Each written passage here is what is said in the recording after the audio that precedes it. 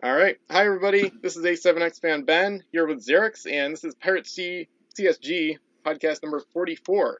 Tonight we have a variety of topics, including news, customs, and some suggested topics as well. So, how are you tonight, matey?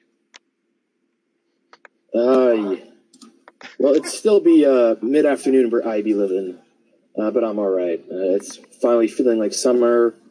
I'm in the middle of the summer campaign game. That's fun. And here we are. God, 44 of these now.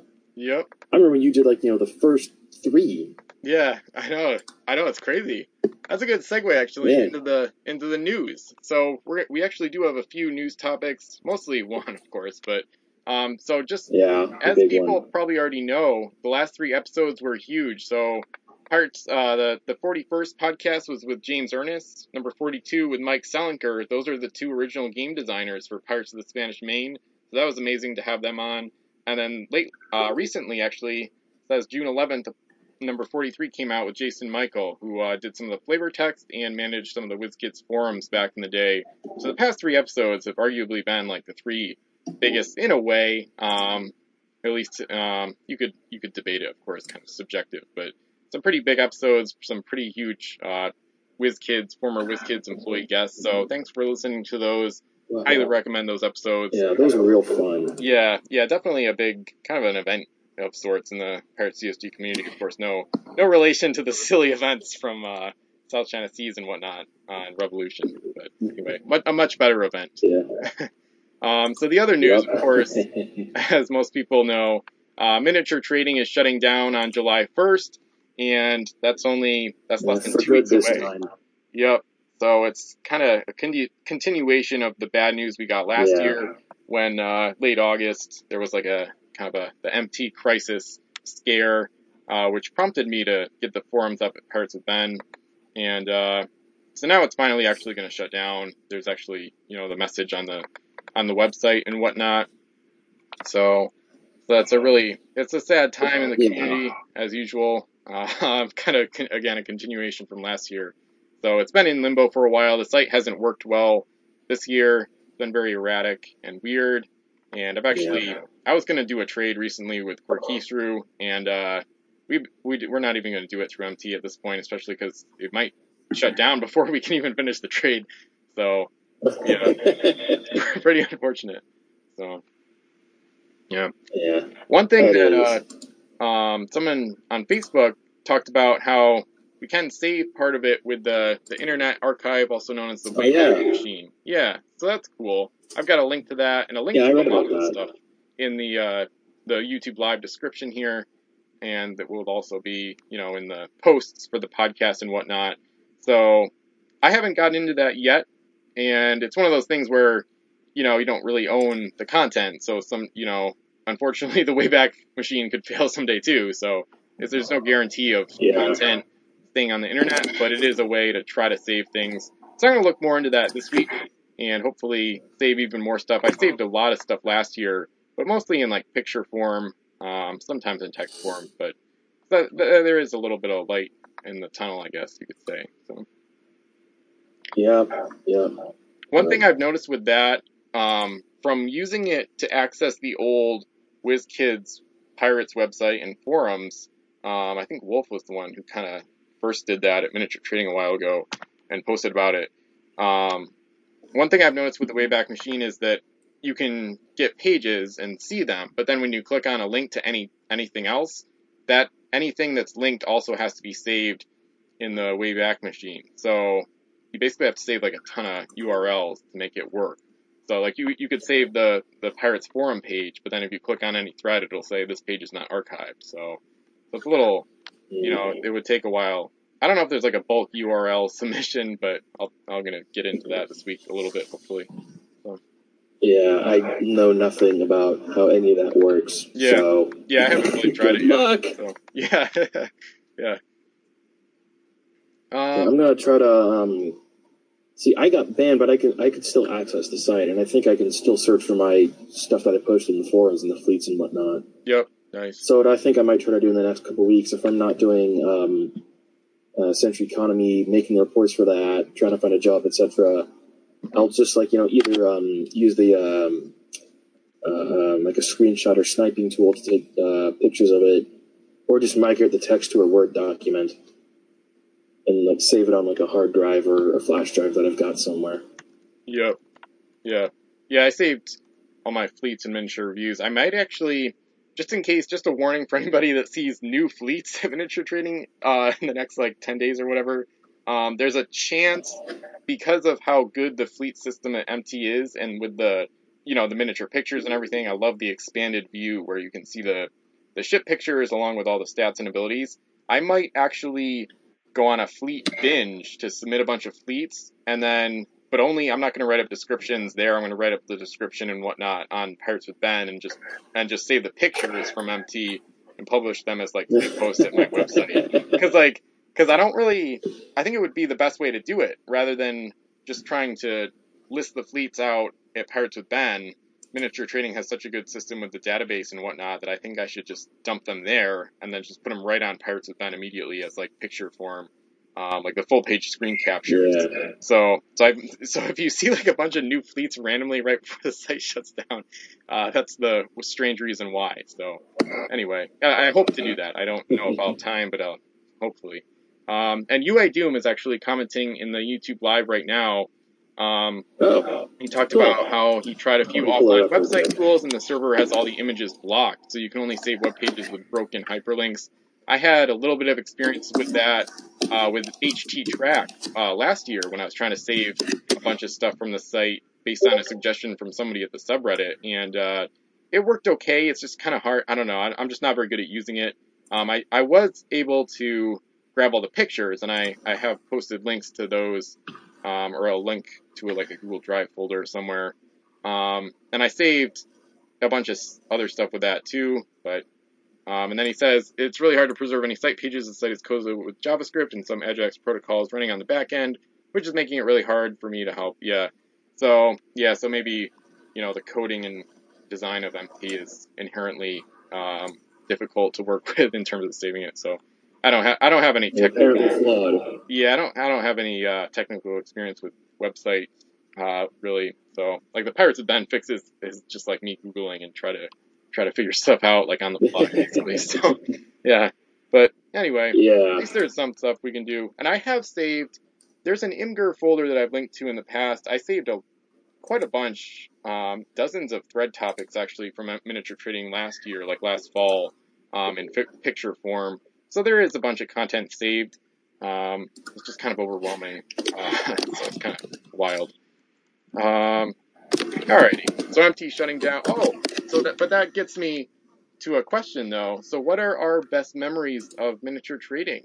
And I would say mine would probably be a combination of the fleet challenges and also a lot of the classic discussions, like some of the old-time forum members like Lord Stu, Maciver, Master and Commander, Captain Nemo, so many good ones, Ned Lands, and just so many others, Old Man and Phil Ferns, of course. Just a lot of the old discussions and the sense of community that was kind of fostered there over the years. So I would say threads, fleet challenges, and just in general, how perfect the site was for pirates in terms of trading, fleet building, keeping track of your collection, and miniature reviews to a lesser extent. So a lot of great memories there. Do you have any best memories? Echoing some of the same sentiments. I lurked on the forum. I didn't join for like half a year, but I could still see some of the stuff that was going on and et cetera and so forth. So I remember I think reading I think it was before you even put together the thread of threads. I think finding links to old threads, fleets, miniature reviews, is this ship good or is that ship good? Yep. And then, once I joined and started getting going, I really enjoyed the custom ships thread. Mm-hmm. That and the battle reports. Either me, you, or whoever else jumped in there. Just saying, is there a new one? Oh, what's Ben done this time? Yep. I was like, okay, that wasn't Ben, but hey, what's this other person done? Yep. So those were real fun, doing those. Yeah, I agree. Posting, the first Century of Empire game that I did back in 2015... to this day, I think it's the largest at least in terms of map size, game that I've ever played. Yep. I mean, it's like one side of it was like 16 feet across, so it was like this uneven square thing. Yep. Yeah, I remember that. That was awesome. It was like huge. Yep. Man, there's so many classic things there. Man, oh man. Yeah. And then once you put together the thread of threads, I think when you first did that, I just I went through and looked at, hey, where's all these old things from way back when? Yep. Like I remember you linked one of the Great Spam Bot attack of 2012 or something. Yep. And I remember reading that 2 or 3 times through. It's like, well, that looks fun. Yeah. Yeah, at the time, it probably wasn't, but reading about it secondhand. And then the other thing was there was another one you linked in there, result of review war. Yes. Back in 2012, 2011 or something, there were some people who abused the fleet rating or the review rating system, and 3 or 4 people all got banned. Yes. And it was 2 or 3 people that had dummy accounts and all this other drama. I was like, oh.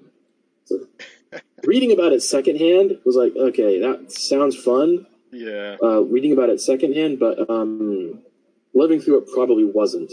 Yep. Yeah, exactly. It kind of reminded me of when Want Krakens was on the forum. Yep. And when he started just going off on people, it was okay, dude, time to stop. Yeah.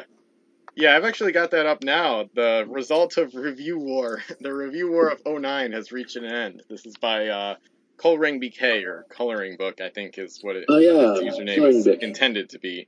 To reiterate how to be banned from this site. Or something? Yeah, I think he was a herald, actually, back then. 2009. Yeah, how to get banned. And it says, cussing the herald out through the PM system. Yeah, that doesn't sound like a good idea. Yeah. And then... I mean, how would you, think that, doing that would be good for you? Alright, Or how there wouldn't be repercussions. It's huh. Yeah, exactly. Man, this makes me, I don't think I'm gonna have time, but, this makes me want to save more than I already have of some of the thread of threads and some stuff in it and whatnot. Man. Yeah, I feel like it's a thing where, until MT is finally gone for good, it doesn't hit you fully. So, on July 2nd, I'm totally going to type in, a URL or something that my computer, remembers. I have bookmarks. Yeah, I have bookmarks for, the Economy Edition rules and, the World Game and stuff like that. I mean, it's saved elsewhere, but it's still going to be weird to, type in a URL. It's not there anymore. Yeah, and then it's just not gonna work. So, man, I might have, I don't know if I'm going to be able to. I might try to save more than I thought I could, but no promises, to say the least. Alright. Yeah, so many great memories at MT. And I would highly recommend anybody to check out the Thread of Threads in this last week or so, to see kind of some of the history of the Pirates community and whatnot. So, and the naming of the statting of the ships in a bottle, that was pretty crazy for man to acquire. I think it was everyone had this crazy idea for the stats for the Gestigue. Yeah. And then Wolf was what if it's just doesn't have an ability? And it was oh yeah, that's probably the best idea. It's why didn't we think of that before? Yeah, it was pretty funny. Yep. Alright. So the next one is, have you played recently? And I know you have, so I'll let you talk about that. And I've got a link in the YouTube live description for anybody watching. Hey, cool. Go check out my stuff, please. Yes. Shameless plug, sorry. But yeah, every summer I play a what amounts to a campaign game, which is a fusion of 2 rule sets put forth by 2 different people. One is the Century of Empires rule, and then the other one is the Economy Edition rules. I liked both of them, and I did my best to kind of meld the 2 together to make this thing I call Century of Economy. Basically, it's me and my brothers playing a campaign game for as much of the summer as we can, and whatever faction wins at the end is declared, all right, that's the best faction until we play again next year. So that's the basic gist of that. And I've started, let's see, I think I started the 10th or 11th. and I've gotten 2 reports out so far, and I'm working on reports 3 and 4. So report 3, knock on wood, will be up sometime Monday. I'm gonna try to work on it all tomorrow. I've got the script typed up. I just need to do the voice dubbing and matching up the pictures to the words, etc. and so forth. Yep, very nice. But in addition to that, today actually, I played 2 games earlier today. Nice. Our friend from the I think it was the 2015 economy game and the summer campaign that we did with him, where it was individual collection to collection. Yep. So he's moving to Washington mid-July. So we've had him over to one last hurrah, one last pirating thing. Nice. So we've already played 2 games. I got 3rd place in the first game, and the second game everyone just kind of came from my head. And I got eliminated. All my ships were sunk. Oh, wow. And one of my brothers, the Ginger Ninja, he's got a home island raider, so I'm fairly certain he's just going to take the 7 gold. I did manage to get home, so I am last in that game. Yep. It was time to podcast, so all right, I'm out. Later, dudes. Yeah, wow. Yeah, that's really cool. I actually played yesterday and published the battle report late last night. It was a really bizarre game, and I called it, the title is Bizarre Bottleneck Game, because I used the new idea that not really new. I thought about it a long time ago when I was at college, because there were study rooms with brown wooden tables, and I never did it then, but I thought about combining the 2 tables where the edges or the corners would line up, but only maybe an S or an L wide to create a bottleneck. Yeah. In the game yesterday, I didn't use the 2 tables like that. I do plan to play another bottleneck game, hopefully this summer. I'm not sure if I really will, but I hope so. And basically, the game yesterday was just it was bizarre. So I highly recommend anybody check it out if they want to see not only a strange game with a disputed winner or a disputed ending, but also a game where weird things happened with abilities that you wouldn't expect. Parley worked out, and a UT was exchanged with Parley rather than a gold coin worth value, because it was a face down UT, and also one fleet got all their gold from Ransom and Ophidius, the sea monster from Savage Shores that you can board it and take its segments for 2 gold each. So yeah, it was bizarre. Yeah. And the final score, I reached out to Wolf actually to make sure I had kind of gotten the ending kind of right or wrong. I kind of ran out of time to play, so it was a really bizarre ending. But basically, by the official rules, the game ended with a score of the first 3 fleets were all within 1 gold of each other, or 2 gold, I should say. Wow. So yeah, so it was if you can imagine 3, 2, 1. So it was very close. So anyway, that was yesterday, and then the 2 games I played this summer before that were much bigger and much more grand efforts. Of course, the game from only a week ago was the 4 Fleet 100 point game, and that one turned out really great. And I heard about that. Yeah, that one ended with only a 2 gold margin of victory. That one was pretty sweet. And I was trying to emulate the 2015 game. It wasn't quite as good, of course, but it was still a classic. So honestly, I've kind of asked this question, I think, in the past, in the Pirate CSG survey, what kind of scenarios or what setups have resulted in your favorite or best Pirates games? And for me, it would be 4 Fleets, 100 points, because both of the games I've played, maybe I've played other ones in the past, of course, too, at that level, but both of those games that I remember have been wicked good. So I think, 3 to 5 fleets at maybe you can't go to 100, but 60, 80, or 100 points, multiplayer games can be a ton of fun. They do take a bit longer, of course, than, smaller games, but it's well worth it. So, and of course, this one is a little older. From May 11th, I played the Legend of the Giant Turtle game, that one got that was fun to read about. Yeah, that one was out of hand. It got kind of too long. It got pretty wild. But that one was definitely memorable, and I'm hoping to use the giant turtle again. And I'm so glad I remembered this. I forgot to write this down in the podcast doc. So it's perfect that you're on the podcast, because you know how we played the Savage Shores anniversary game last November for the 10th anniversary of that set being released? Oh yeah, with all the turtles that were moving around. Exactly. So we had the great turtles, and now I've actually I never opened any Savage Shores scavenger pack boxes myself, but I should have 3 great turtles in the mail in a trade, and then I'm going to use that in a game that I'm going to call Turtle Mania. And it's just going to be really silly, so I'm not really trying to do a big grand reveal. That's why I'm already talking about it now. I hope to play it before July 4th. We'll see if it happens. So it's going to be Turtle Mania. So it's going to be at least 3 great turtles, hopefully, and then the giant turtle, custom huge turtle, that's going to be moving around too. And then it's going to be totally bonkers, though, because I have 3 turtles UTs. I'm going to put all of them in the treasure distribution. And then I think I'm going to try to use as many turtle ships as possible. So it's going to be turtles everywhere. It's going to be the turtle game.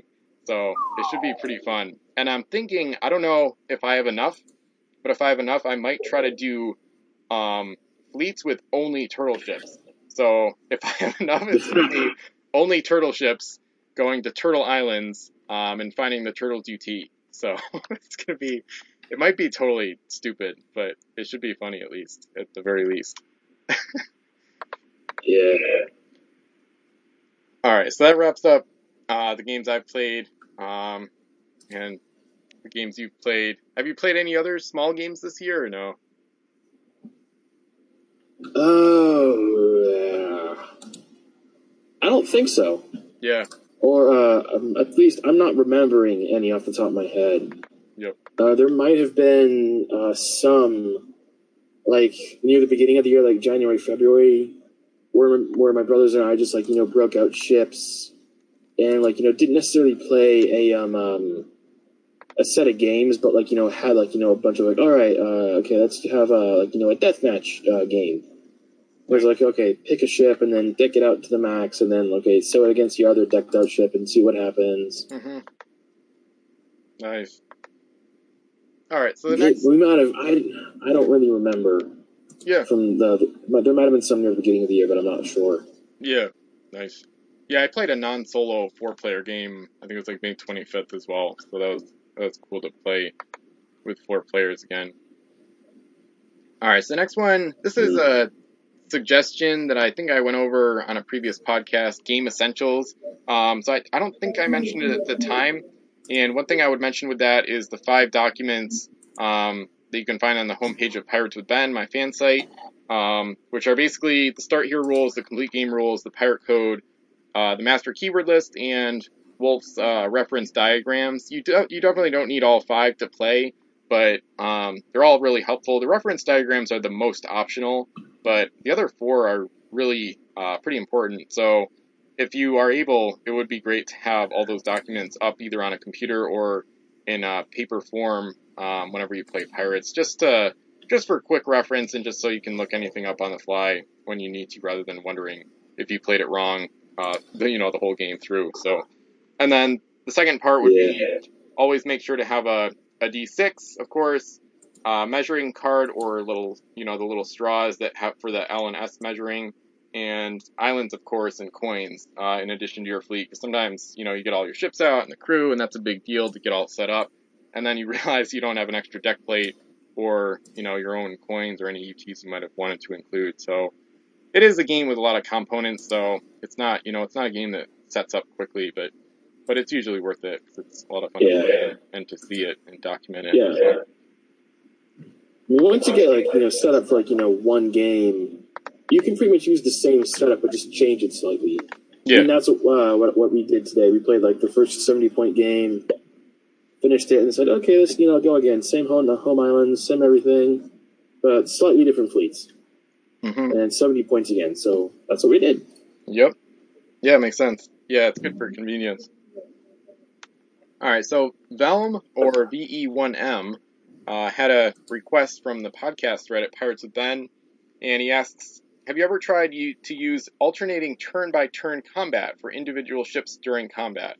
So it's the type of thing where, everybody moves and then everybody shoots, rather than having one person take their full turn, things like that, or at least that's the general idea.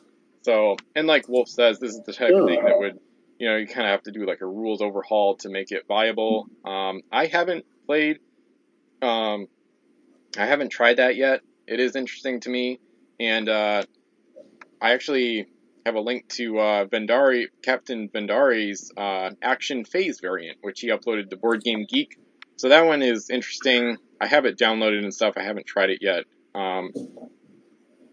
It's the type of thing that seems like it would hold potential, but I don't know. There might be a lot of rules interactions with it. It's also the type of thing where there's a I haven't tried that either. Yeah. Yep. It's the type of thing where I have a ton of like different ideas for Pirates games, like Turtlemania and the Bottleneck and things like that. So I just don't always get around to all of the different, things you can try. And even in the game ideas page or thread that I made of all the different stuff, I've only tried maybe 10% of less of all those ideas. So, and there's that massive scenario compilation at Board Game Geek. It might be 50 or 60 pages long. And I've only played, a small handful of those. So it's pretty intimidating to get into. So, but anyway, so Vendari actually has his own Action Phase variant. It's called at Board Game Geek, where you can find it. So, but yeah, to address the question, I haven't tried that. It's just yet another thing I'd like to try, but haven't yet. So. No, I haven't tried that either. For the most part, I haven't tried fiddling around with some of the core mechanics of the game. Yeah. Like, the combat rules or anything like that. Because, while I probably could do something like that, I don't think I would want to. Yeah. Because I'm, weighing, the energy to, do a rules overhaul like that, and then, only me and my two brothers play it that way, and no one else does. So, why do that? Yeah. Yes, yeah, you get on Vassal, and then it's like, wait, how are we going to play this? So, yeah. Yeah. Just like how that happened to me a while ago when I played a Vassal game with Vendari, and I just assumed we were going to go until all the gold was gone, and then, midway through, I realized, oh, wait, he's using, the half gold total rule. I'm like, oh, okay. Yeah. So, okay, I'll do it that way then. Yeah, because that's like another thing. I never play it that way. I go until all the gold is off of islands or a fleet is eliminated. Yep. Yeah, I prefer that's that too. Usually how I play. Yep. Yeah, I prefer. And those are apparent house rules. Yep. So the alternating combat thing, that sounds cool, I guess, but that would again fall under one of those things where it's like, Yeah, exactly. Yeah, it's such a huge change that it's also like you have to commit to like a gaming experience using that, which is fine, but it's like trying to use wind and like return fire in the same game, like all of a sudden. Like it's a big deal to set it up and to like figure it out, and figuring out like which version of those rules you want to use, and then you have to come up with how abilities interact on the fly. Like for example, with alternating combat, I don't know what captains, I guess they wouldn't be useful at all. So you'd have to figure out, I mean, you'd have to base your fleet's crew setups around the rules potentially, which changes your whole thinking. Yeah. So, yep. Which fundamentally change how people approach, the game and strategies and whatnot. Yeah. Because as the rules are currently, being quick and getting the first shot in matter a whole lot. Yep. Which is not necessarily how things were historically, but that's how the game is set up to be played. Yeah. So change that, and it changes. It's basically an entirely different game. Yeah. Yep. Yeah, I might try out a few house rules in games this summer, but anyway, I got to get moving on that. Well, sort of. We'll see. I'm hoping to do wind in a somewhat large game later on, but we'll see. So the next one comes from CR Sluggo. He's got a suggestion. As a topic you may want to discuss, what are your thoughts on the current market of Pirates items? Is it still overall a seller's market, or have prices started to shift back towards the buyer again? This one is, I would say it's mostly a seller's market in my opinion, or at least based on, prices I've seen on eBay. I would say eBay has just basically just been a lot less hot than last year. Last year was crazy. This year, I just haven't been posting as much as at the BST group on Facebook and in the eBay thread on Pirates of Ben because there's just not as many deals. I feel like a lot of people unloaded last year, and maybe part of that was because we saw some crazy record prices last year. Like almost $500 for a punched set of South China Seas is the one I remember, and a lot of other big prices. So I would say it's still sort of a seller's market, but it doesn't feel like a buyer's market simply because it seems kind of scarce. There's not that many good deals, and like a lot of the like individual stuff on eBay is way overpriced, and even some of the packs too. Those things have increased. I think I saw the other day, I want to say I saw 36 packs of Caribbean for like about $130, and I want to say it was 100 like last year. So yeah, so I think overall it's a seller's market, but more because of scarcity than, I don't know, I haven't really seen crazy auction prices this year. eBay just seems more dormant than usual, and I don't know, it's not the greatest time to buy, but at least that's what I've seen so far. Yeah. Yeah, and there's like, I've seen a couple things that on eBay that have caught my eye, but it's like, well, I don't have the money for that. Yeah. I'll just sit here and watch it and hope that, no one bids on it. It ends, it gets relisted at a lower price, and, rinse and repeat. Yep. Until it comes down low enough to where maybe I could try to get it, but then by the time it comes down that low, that's probably a good deal, and everyone else knows about it. Yep. I mean, I don't think I've bought pirate stuff off of eBay probably since almost 2 years ago, I think. Yep. It's been a while since I bought any new pirate stuff. Yeah. Yeah, I haven't bought too much either, really. I had my eye on some things recently, but then they blow up at the last second to the point of insanity. I was looking at a lot that had no bids until I want to say the last 10 minutes or something. And so I thought I had a chance. And then in the last 10 seconds of the auction, it's got the timer, it's counting down, so you feel pressure to put up a ton of money to try to get it. So it's counting down, and then all of a sudden the price just goes up by $100 to $150, and it went out of my range. I was like, okay, never mind.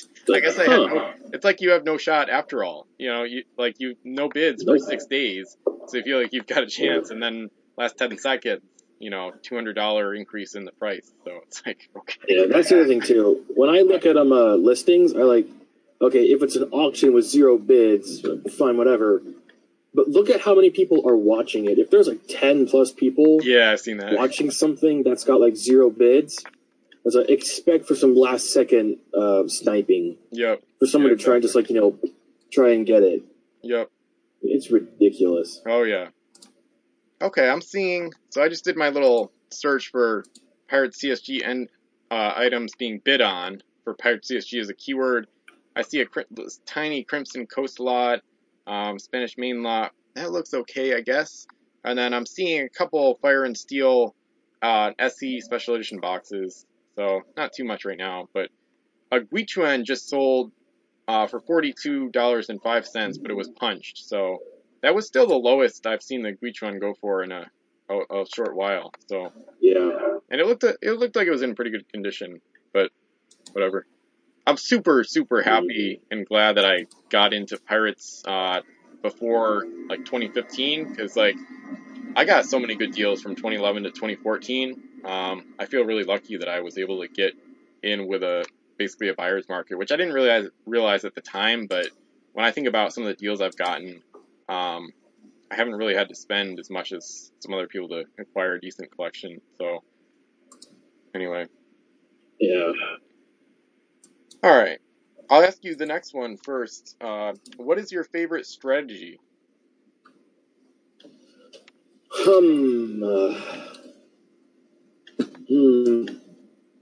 Okay, there's 2 answers to that.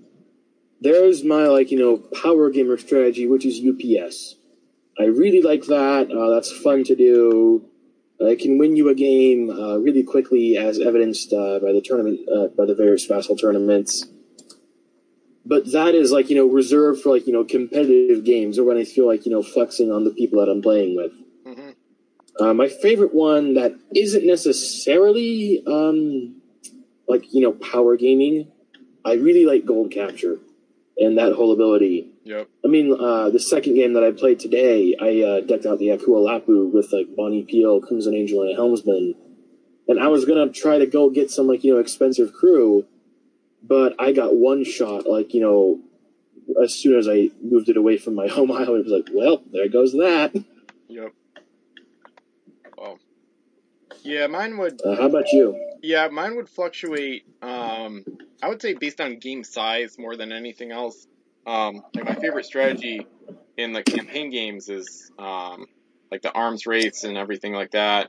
And it would depend on, like faction too. So if I'm playing as the Cursed, I'm going to go with a more wacky strategy or more, I don't know, I might use like more crew killing abilities or more like mind control, of course. That's one of my absolute favorite strategies, mind control.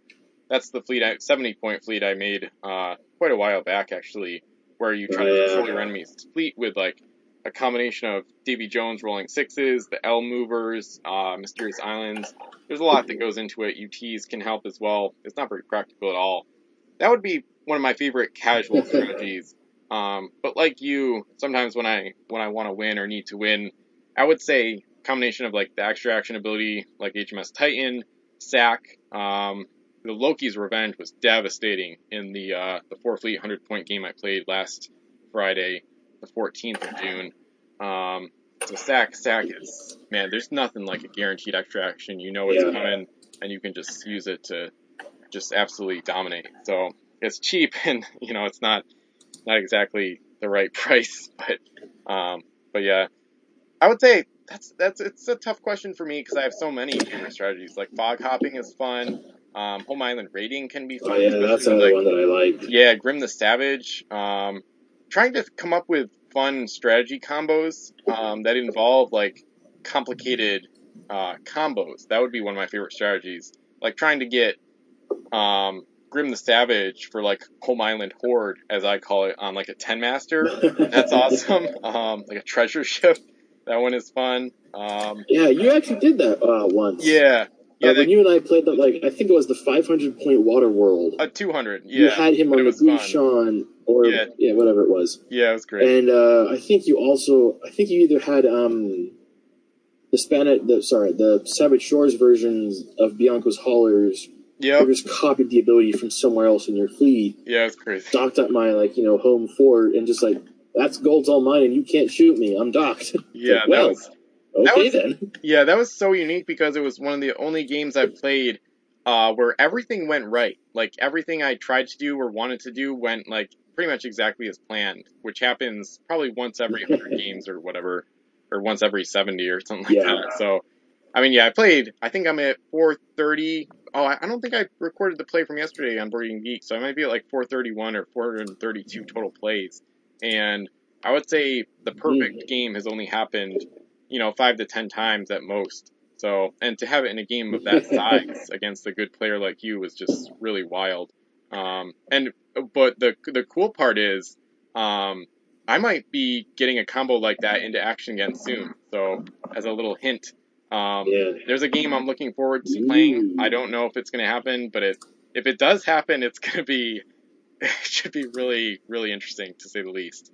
Just thinking about the fleets I have getting prepared for it has me extremely excited. So, a combination of fleets I've used, or I haven't used, but I created a while back, and and some other fleets that are going to be new, using some old combos that I really like. So, I'm super hyped about it. But anyway, I gotta stop talking and get playing eventually. So, but yeah, my favorite strategy is just be all over the place. So, mind control would be my favorite casual strategy, but I'm willing to use almost anything. So I guess the only strategy that I wouldn't like as much would be like stuff to do with like submersibles. I'm not a huge fan of sea creatures or submarines a lot. which is part of the reason I was annoyed with the ending of yesterday's game. But anyway, you'll know when you read about it. It was strange. So yeah, I'll make sure to go check it out after the podcast here. Yeah. Anyway, maybe I'll try to mention that on the podcast. That was the bottleneck game where you did that had the submerged stuff that you weren't fond of. Yeah, it was. All right. It was like, I don't know. It was like one of the very few games. It was a rare game where you almost had a disputed winner. So the fleet that technically won in a really kind of a disgusting way, in a sense. And like I didn't realize it though yesterday because I was really pressed for time and I was trying to rush the ending of the game. And basically I should have kept playing. And if I had, it wouldn't have turned out for the worse. But it was just weird. So the combination of like then it would have been different. And like and like not realizing that I should have kept playing, it made it like almost like a dual winner, like disputed winner type situation, which is really rare. So it was like the 2015 economy game that I played in the winter. Oh yes, it's a disputed winner there. That was I don't want to. Gosh, that's a sore subject for me. I just think about that and I'm like, no, no more. As an addendum to the favorite strategy thing, something that I don't do often, even though I probably should do it more, like things involving sea monsters and sea creatures, like sea dragons, titans, krakens, etc., and so forth. I think I played a game once where I had 4 sea monsters and 1 actual ship. And I won by and I somehow won. I think it was like a deathmatch game, or it was a regular one, but I somehow managed to win with 4 sea monsters and 1 ship. It was like, huh? Now, how did I do that? Yeah, that is wild. Nice. Yeah, it's the type of thing I think where both of us have played so much that we have many favorite strategies, depending on game size, the faction we're using at the time, and things like that. So, yeah. Yeah. All right. The next one is, what is your favorite ingredient? You're cutting out a wee bit there, man. Oh, okay. Yeah, just let me know if it gets bad. What is you've been kind of going in and out, the past minute or 3. Okay. All right. I'm hearing, every, 3 words, sort of. Okay. Huh. Hopefully it'll get better.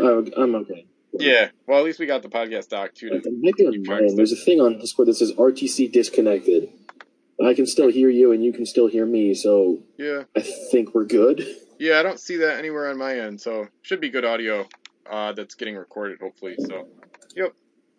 And, we got 3 watching on YouTube, so thanks for watching and listening, as always. Hey, 3 people! Yeah, we had 4 earlier, so that's cool.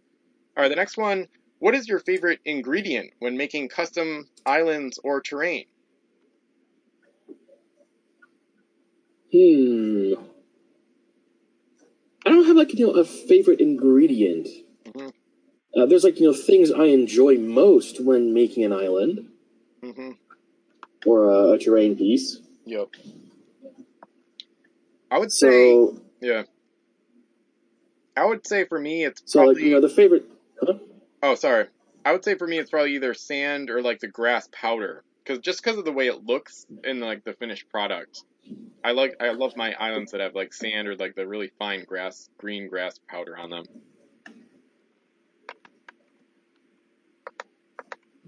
Yeah, that's alright, I suppose. I mean, when I make the islands, I am, concerned sort of secondly about, the paint and the sand and stuff. Well, it's difficult to explain in words. Yeah. Like I said earlier, I don't have, a favorite ingredient. Mm-hmm. But there's things I enjoy doing, the initial carving of the island out of the foam. That's something I enjoy greatly. I actually don't enjoy that. Because it's some huge mess, for me at least. Well, yeah, it can be a huge mess. Yeah. But it's also okay, here's this square-looking piece or rectangular-looking piece of foam, and from it, I'm able to make something that looks round and could potentially, depending on how well I do it, looks like an actual island from someplace. Yep. And, like, most of that is, like, the initial cutting, carving, and shaping of the foam with whatever tools you have on hand. Mm-hmm. And then after that, the painting, the adding the details, like I did on my island making videos, the two videos I did for that, for making an island, or at least the steps that I follow. So, like, the first layer of paint, the second layer of paint, and then, like, the glue, the sand, and the final layers of paint, and, like, adding, like, any shrubs or anything. Yeah, I like adding shrubs because they look cool too. I ran out a while back, so I kind of missed them making some of the islands. But yeah, I do remember liking some of the carving. I distinctly remember Captain Mission's Pirate Kingdom. When I got that piece, I almost immediately knew what I wanted to do with it, because it was, I remember, I think I have the original pictures too in my Ocean Terrain Contest 3 entry page or whatever, where, like, you can see exactly what I should do with it, because it was already had, like, some space cut out, and then there was, like, little indentations where I could make the tunnels and stuff, or the arches and whatnot. So that was fun, because I got to, like, see it and then just dive right into it. And that was the type of thing where I wanted to make it kind of look, like, craggy or just kind of harsh in general. Yeah. I didn't have to worry about smooth sides or, like, certain angles or anything, so I just, like, hacked at it with the utility knife and didn't care about, like, taking huge chunks off. I was doing that on purpose, so it was kind of nice to just not worry about what it would look like or getting a certain thing to look perfect. I just, like, hacked it, the top of it, until it was, like, all, like, rocky and whatnot. So that was kind of fun, actually. Yeah. And then a kind of a follow-up, what is your favorite or most useful tool when making things? For me, it would probably just be the utility knife going into the foam. Could be like a paintbrush. I've actually used scissors rather effectively. So yeah, for me, it'd probably just be a knife of some kind. At least with foam islands, which are... Yeah, same here. Yeah. I don't have a utility knife, but I have, like, an X-Acto knife, and I've got this, this razor-toothed saw thing that I picked up at a Michael. And, like, between those are what I use to, like, carve out, cut the things out, let the rough shape.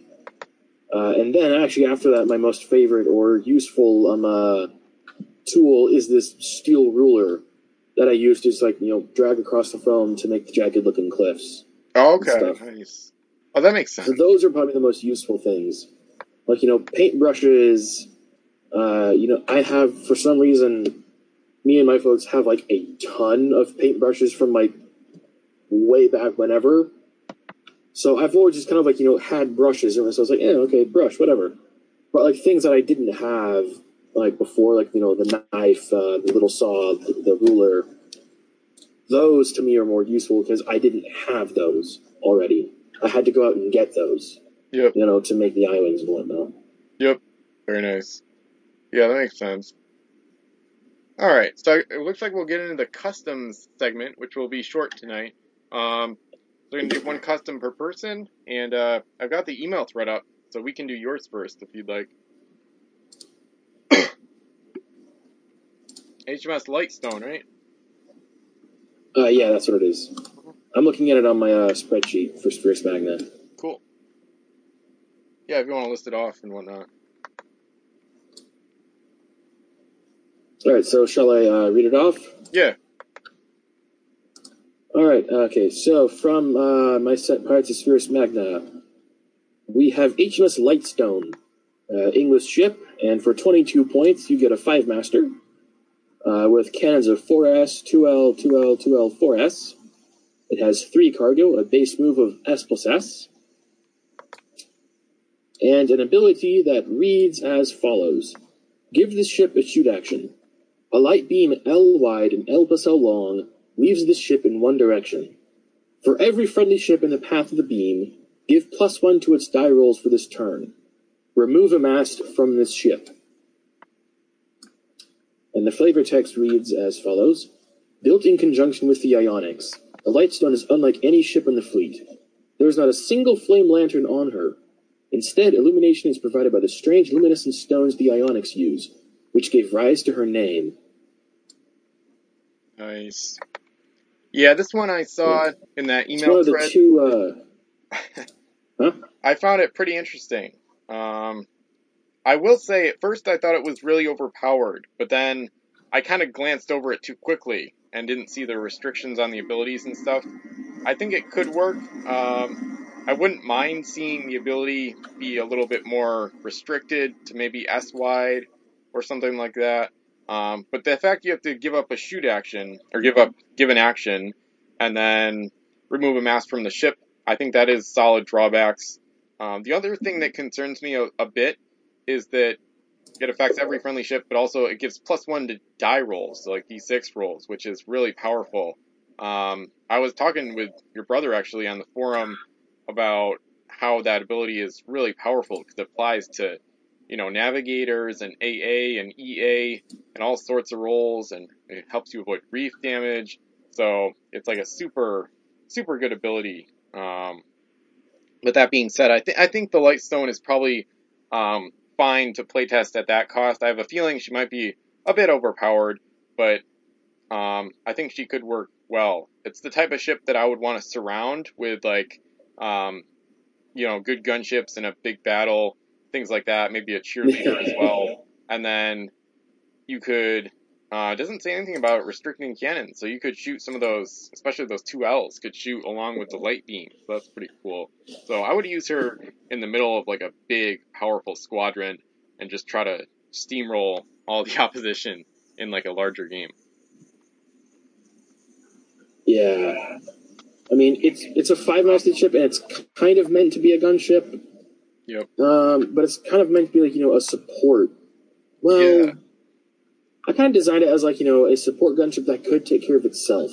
Yeah, exactly. So, giving the ship a shoot action, you would use either one of the 4S cannons for that, assuming you still had them, I suppose. Mm-hmm. And then you could use the 2Ls, I guess, to shoot at anything else that was threatening you. Yep. Giving it that ability, though, and that base move, I purposely limited its cargo, so you couldn't, overload it with a ton of crew. Yeah. You'd have to get a little creative with who you put on it. Mm-hmm. Yep. Yeah, that makes sense. So that's one of the reasons I did that. Yep. And also, I think automatically, as soon as I wrote this ability, I was like, well, this is going to be a 20-point plus ship. Yeah, yeah, exactly. Yeah, that's the type of thing where you could affect multiple 10 masters potentially. I mean, it would have to work out perfectly, but you could use that in conjunction with like the Shui Jian or whatever, and try to get +1 to D6 rolls on a lot of cannons and abilities and whatnot. So that's the type of thing that would be wicked good in like super crowded battlefields. Like I'm thinking like Vassal Campaign Game 1, some of your COEC games, Command the Oceans, like super crowded areas. That could be awesome. Yeah. In those situations, like crowded fighting conditions, it becomes much better. Oh yeah. But a lot of the campaigns that like I've played, like in physical ones, like the ones in the summer, with few exceptions, a lot of times, like big battles, they do get crowded, but it always happens that ships like this never seem to wind up in those battles for whatever reason when I've played them. Yeah. Or it's like ships like this wind up on the outskirts and not in the center of the action. Yeah, interesting. So, again, I don't know how many of these type of things like this that I actually have available to use. So it could just be like, me not having experience with that kind of ability. Yeah. Or something like this. Yeah. I mean, like the cheerleading ship, everything with an S gets +1 to cannon rolls. Yeah. That's perfect for a campaign game. But I don't think I've ever, used one of those effectively in a campaign. Yep. I was that made me want to mention what you said earlier. It made me, when you said they're never at the center of battle, I feel like I haven't used them very effectively either in campaign games, except for the French in Command the Oceans, where I specifically remember they had, I want to say multiple ships, like the Solitaire and the Crete Argentine, in their battle against the Americans at the Flat, and I remember they were super effective in those battles. So they were kind of like, sort of like right behind the front lines, and the battle was so crowded that they couldn't move much, but they could just move around just enough to be able to give multiple ships, multiple bonuses each turn, basically. And I think that was maybe a minor reason, but maybe one of the many reasons that the French were able to best the Americans in battle in that game. Those little sloops came in real handy.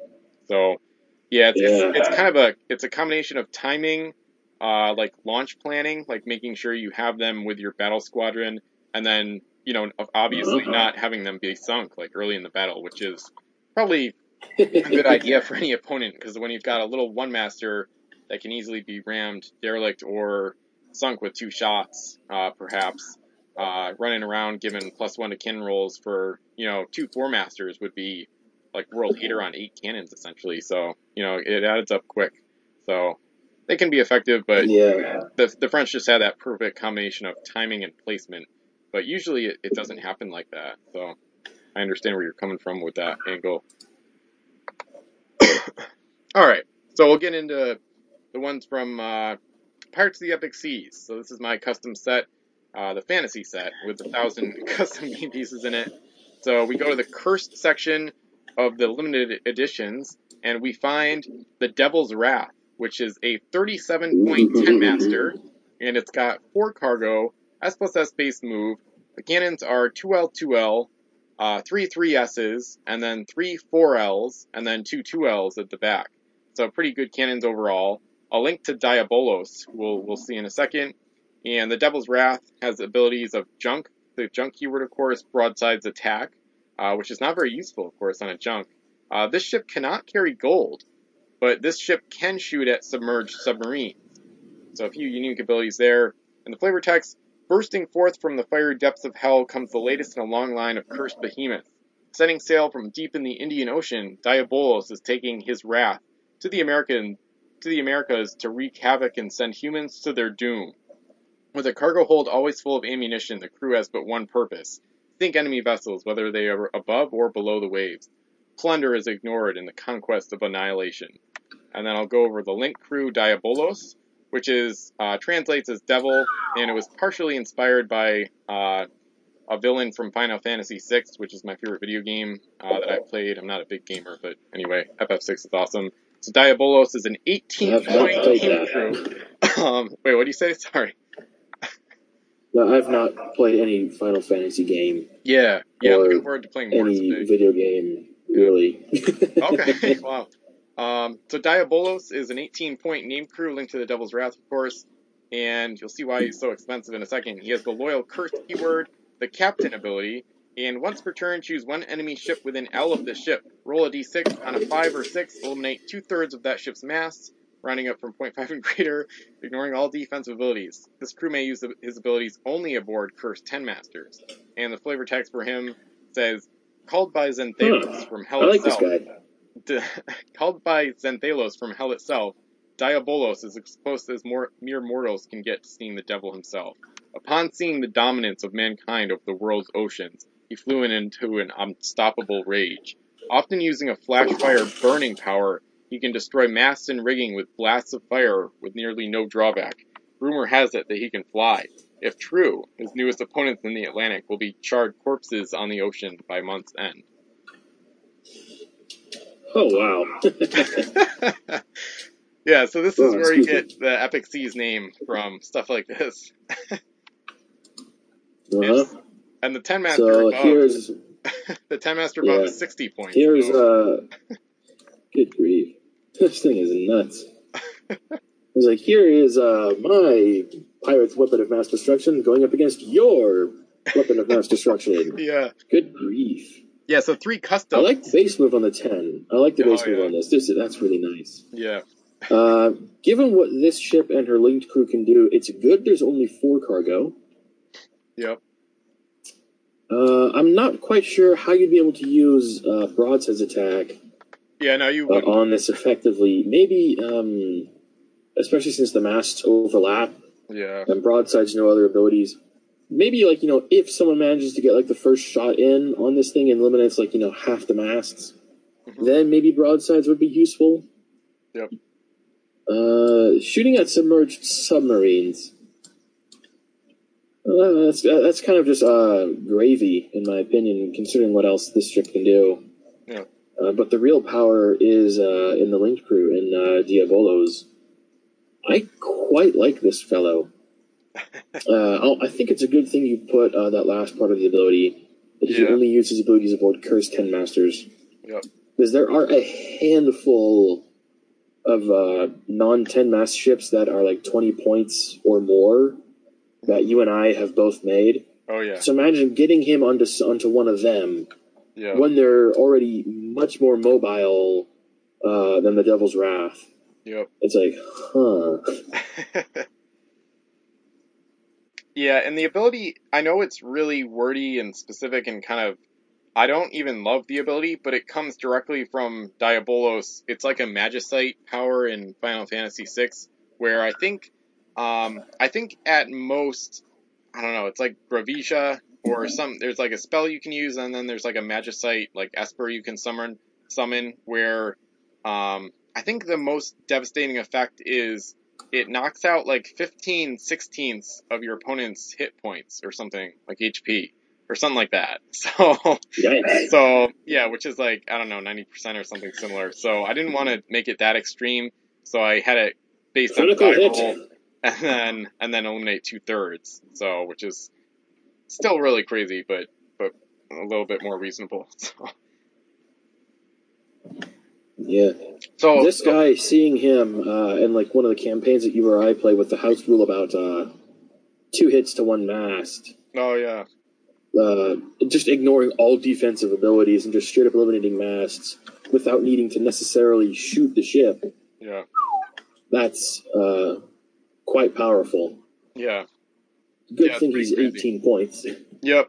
And the reason I made some people might think that Devil's Wrath should be cheaper, but you haven't.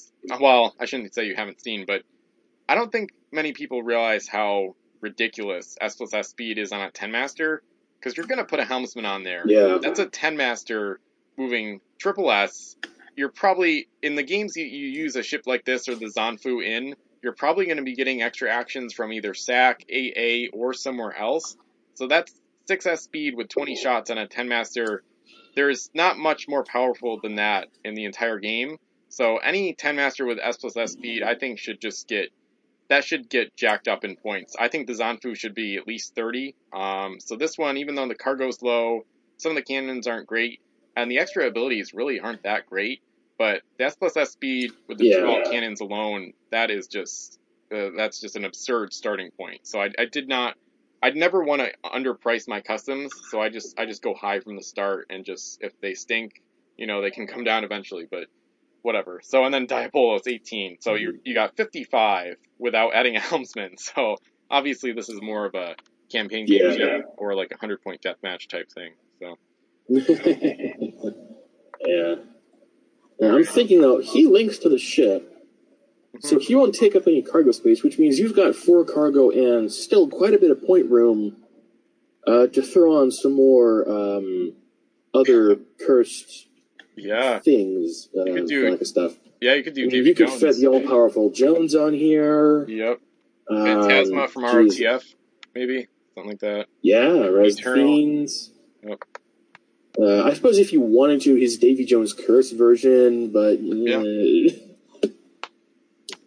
or since Diabolos is a captain already, just throw on like a helmsman, a cannoneer, and then 2 equipment of your choice to take advantage of those Bow 2L cannons.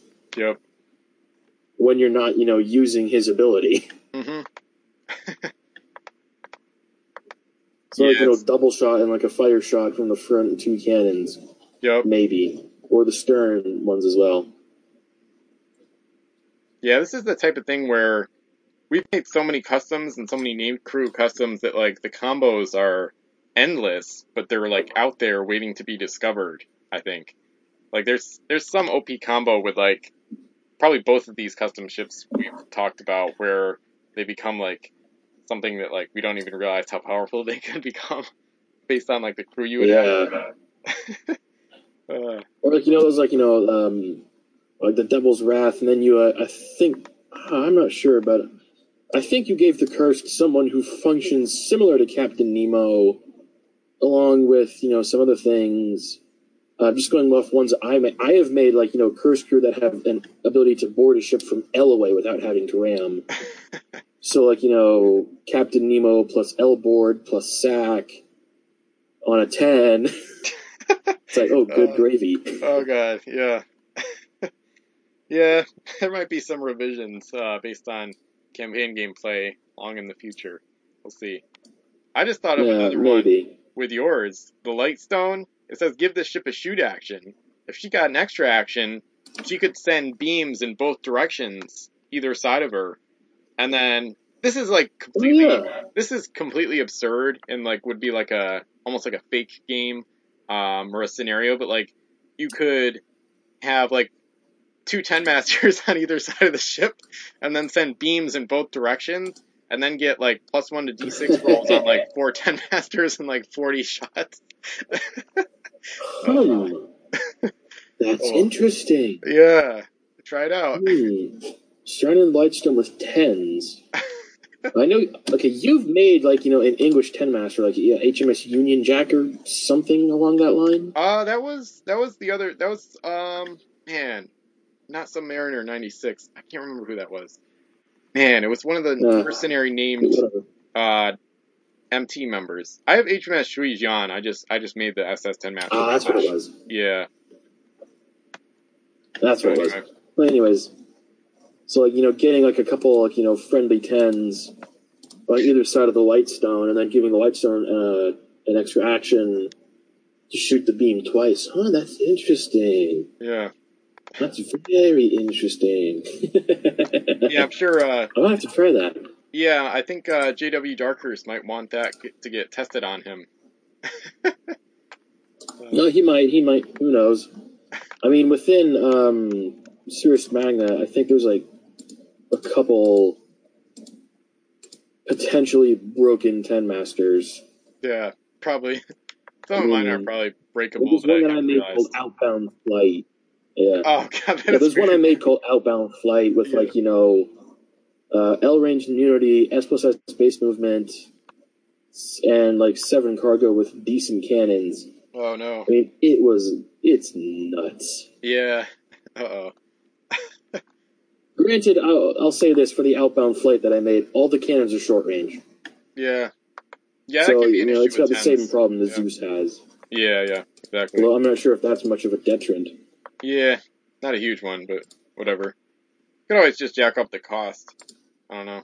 I mean, it's not always a solution. I think that one costs like 40 or something by itself. I don't know. Yeah.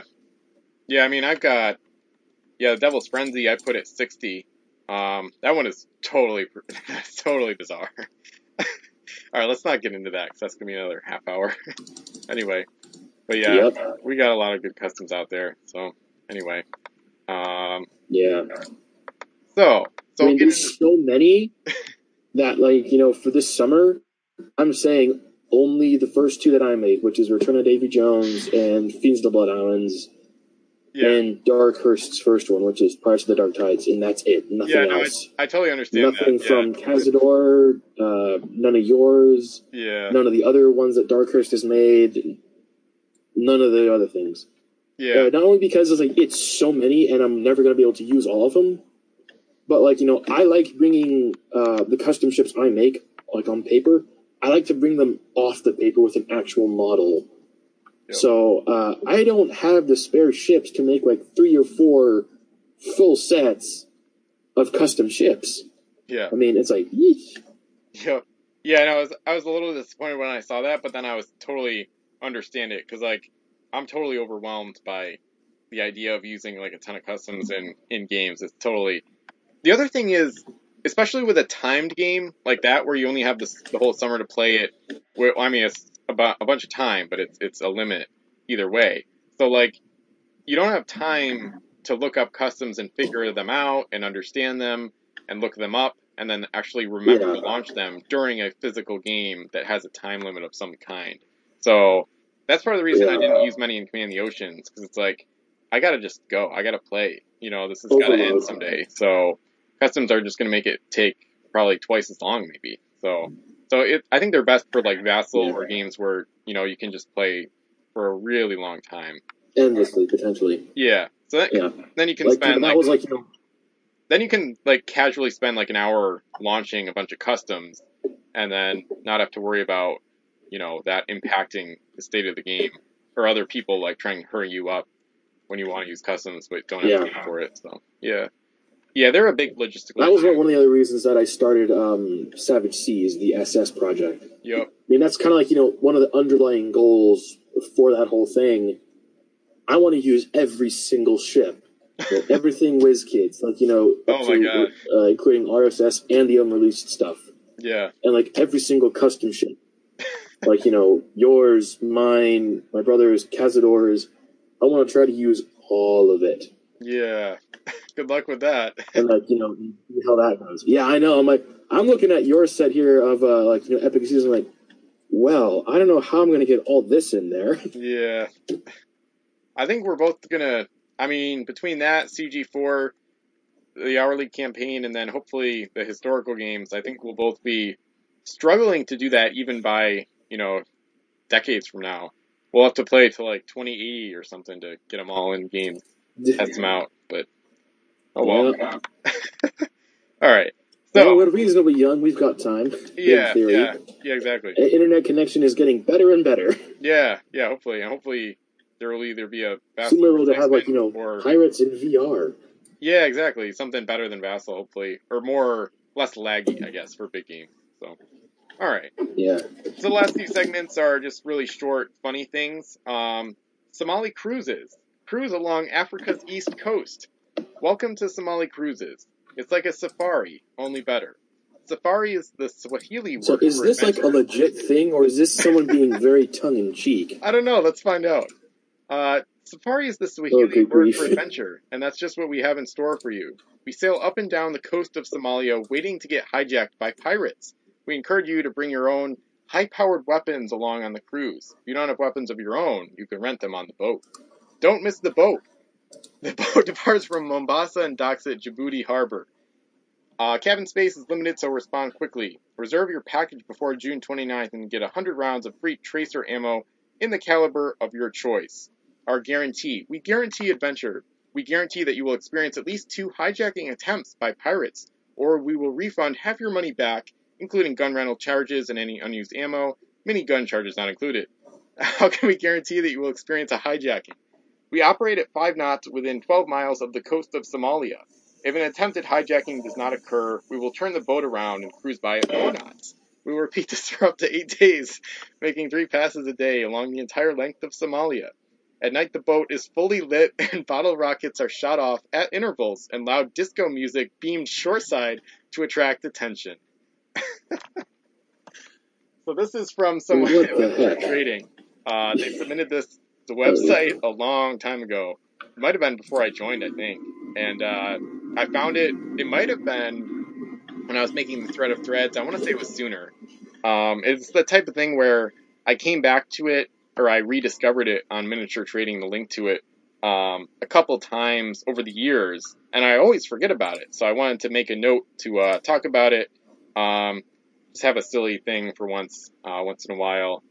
And it's fun to kind of look around the site. It's really basic, and of course, even the advertisements are sleazy, just like the thing. It says, "When girls fight," or something like that. It says, "Real girl fight." Yeah, like, But then, if you click on it, it doesn't go anywhere.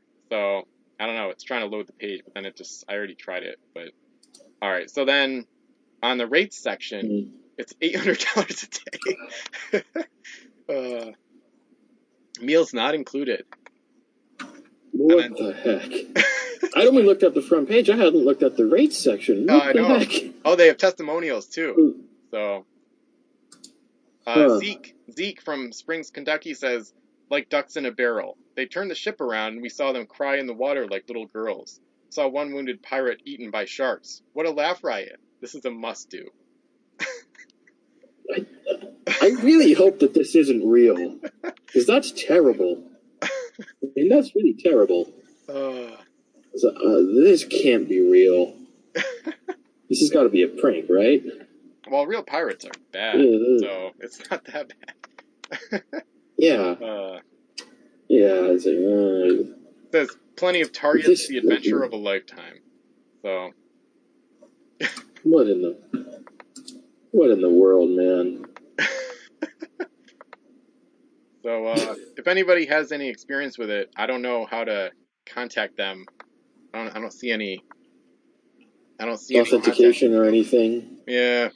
So I don't know if you could give a new testimonial. What in the world? Maybe you could search around or something if anybody listening has tried it out. Somali Cruises.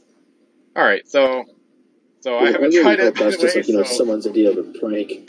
Yeah, again, I haven't tried it, so I can't give any experience.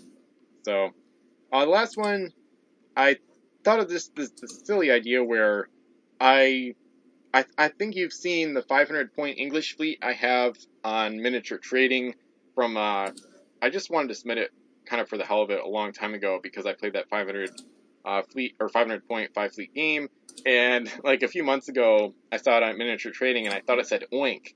So it said 500 oink English fleet. So I was like, 500 oinking pigs in a fleet on ships, pirates in a game. Maybe this is the new custom. Pigs galore. Yeah, maybe. Yeah. So I don't know if you've had any weird things like that where you misspell words in like fleets or reviews, but with your R missing, you could actually do that on purpose. More recently, and accidentally than on purpose. Like my R just all of a sudden just stopped working, along with the 1, 2, and 3 right above it to the left on my numbers line on my laptop. Oh wow!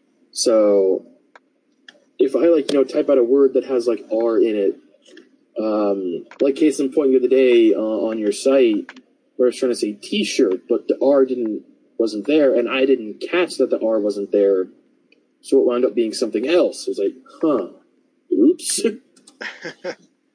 Well, but so that happens a lot more now by accident, but not on purpose. Yeah.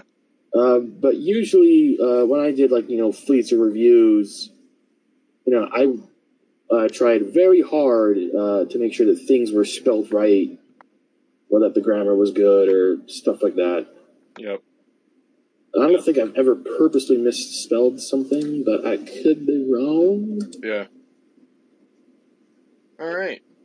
So that wraps up tonight's discussion. We hope you enjoyed it, and we'll wrap up with the questions of the day. Mine comes from the recent news, of course, and it's the one I asked earlier. So what's your favorite memory of miniature trading? I'd love to hear from the community about why you enjoyed miniature trading over the years, what you liked most about the site, and overall your favorite memories, whether you joined this year or you've been there since 2006 like old man. So that's my question. Yeah. Right.